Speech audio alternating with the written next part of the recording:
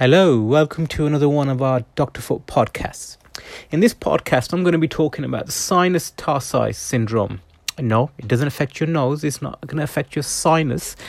This is a tunnel that runs in between the talus, which is a bone in the ankle, and your calcaneus, which is your heel bone, and it runs on the outside of your ankle.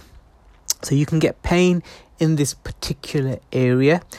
Often happens after an ankle sprain, so you can damage ligaments such as the ATFL or the syndesmosis complex, and you can get pain in this area. You can also get pain here if you've got really flat feet, which is called pes planus, or if you pronate your feet in too much, which means you roll your foot over too much and you get compression within this tunnel.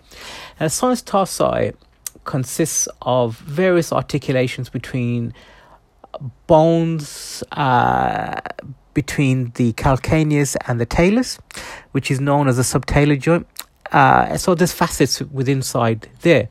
There are also a couple of ligaments, and two very important ligaments. There's a talocalcaneal ligament and there's a cervical ligament. Now these ligaments sit deep inside the sinus tarsi and they contain nerve endings. So when you damage the sinus tarsi complex, you can get pain in this area. Now, sinus tarsi syndrome most often occurs because of it's called a lateral ankle sprain. You basically twist your ankle out too much and you damage quite a few ligaments. I think this is often missed because I think doctors in A&E and GPs often look at other ligaments around the ankle, and sometimes patients, when they present, they will present with pain, and it will be a diffused pain on the side of the foot or the ankle, and it's not a specific location. Now, us podiatrists, we know how to palpate this region, and we know how to stress those ligaments within the sinus tarsi to find out if you've got instability or pain within that particular region. You can get fibrotic tissue inside the sinus tarsi, and that can lead to pain.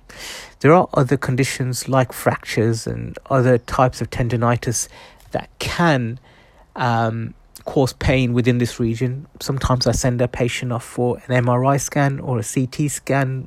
Actually, a CT scan isn't going to show me much. An MRI scan will show me quite a lot. Ultrasound doesn't show a lot in this area. I've tried it, unless there's a lot of inflammation there.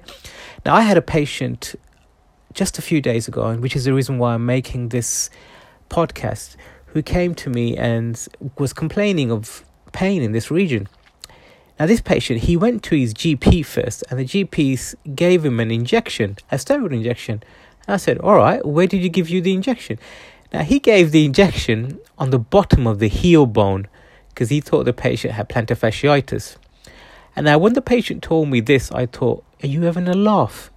Was he fucking tripping? How did he give an injection on the bottom of the heel for sinus tarsi pain? Now, obviously, I didn't say that to the patient. I had to say that was a rather unfortunate situation, wasn't it? But yes, so it needs to be correctly diagnosed, which is so important. You need to visit a podiatrist. Now, how I normally manage this is I do a 3-prong attack. I normally give a steroid injection within the sinus tarsi. It's usually quite high volume. I will give orthotics, and I will give stabilization physical therapy to try and make that area stronger and to try and give more stability around the ankle itself.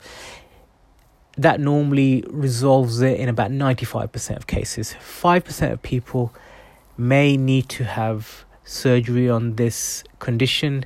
I will then refer that on for a arthroscopy and other types of surgical interventions.